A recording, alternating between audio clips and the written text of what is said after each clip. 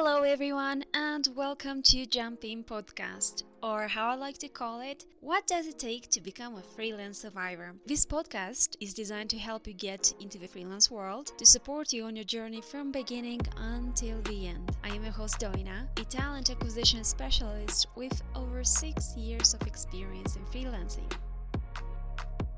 Welcome back to another episode of Jump In Podcast. If you're new around here, click the button subscribe to receive the weekly freelance tips. If you're new into the freelance world, check the previous episodes where I share insights on how to find your skills, how to price your service, what fee structure to choose for your freelance business, and many more. Today, I will walk you through what is an NDA, are freelancers required to sign it, and what is your responsibility once you put your signature on that piece of paper. We all know that freelancers work with multiple clients at the same time, and comparing them to employees, they are not bound by a contract of employment. In such cases, many employers have this fear that their information will land in the wrong hands. One tool clients use to secure confidential information about a certain project is drafting an NDA. What is an NDA? NDA stands for Non-Disclosure Agreement, and its purpose is to legally strap both parties to confidentiality. This will make your client feel more comfortable sharing the full scope of work to enable you to complete the project successfully. This is outlined to prevent company's information from being shared to a third party, such as financial details, technical information, marketing strategies, and so on. The purpose of a non-disclosure agreement is to confirm what data can a freelancer reveal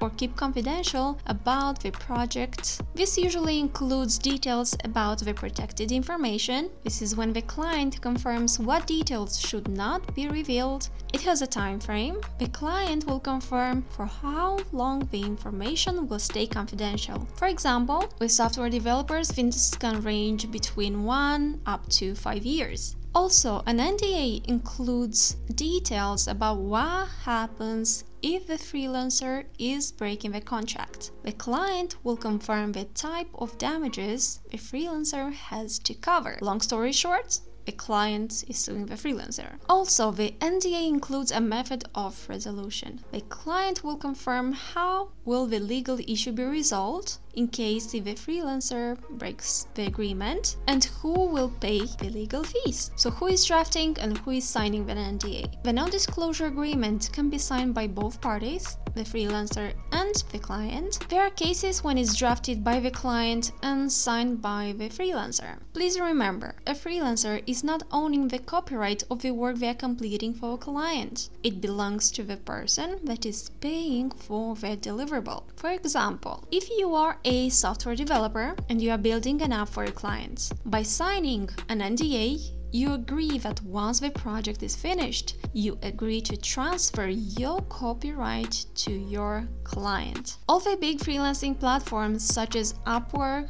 Freelancer, Fiverr, they have it integrated on their website that you legally agree not to publish any confidential information or work results. I know you never read it when you signed up. However, when you have time, you might want to go through this so you know what you actually signed up for. If you're on Upwork, see the user agreement. Those who are on Fiverr, check terms of service. And if you're on freelancer.com, check their freelancer code of conduct. What questions should you ask your client when you are required to sign an NDA? For you to fully understand what your NDA entitles, ask your client what information is considered confidential other than the one that was written down, just in case if something was missed. Ask what might be considered a breach. Ask for clarification, and again, write those down. Ask how long am I prohibited from mentioning this information, in case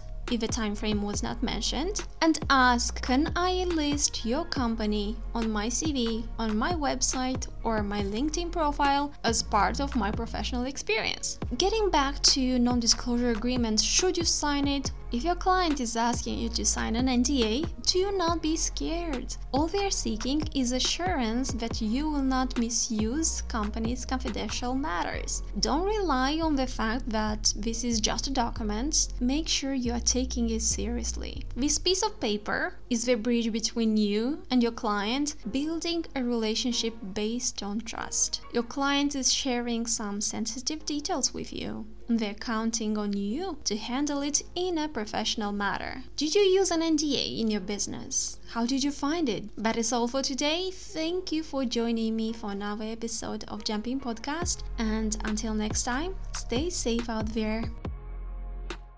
Thank you for joining me today. If you enjoyed today's episode, I would be grateful if you can leave a review on iTunes and tell me what you love about it, or share with someone who might need future insights regarding freelancing. And don't forget to subscribe to stay on track with all the upcoming episodes.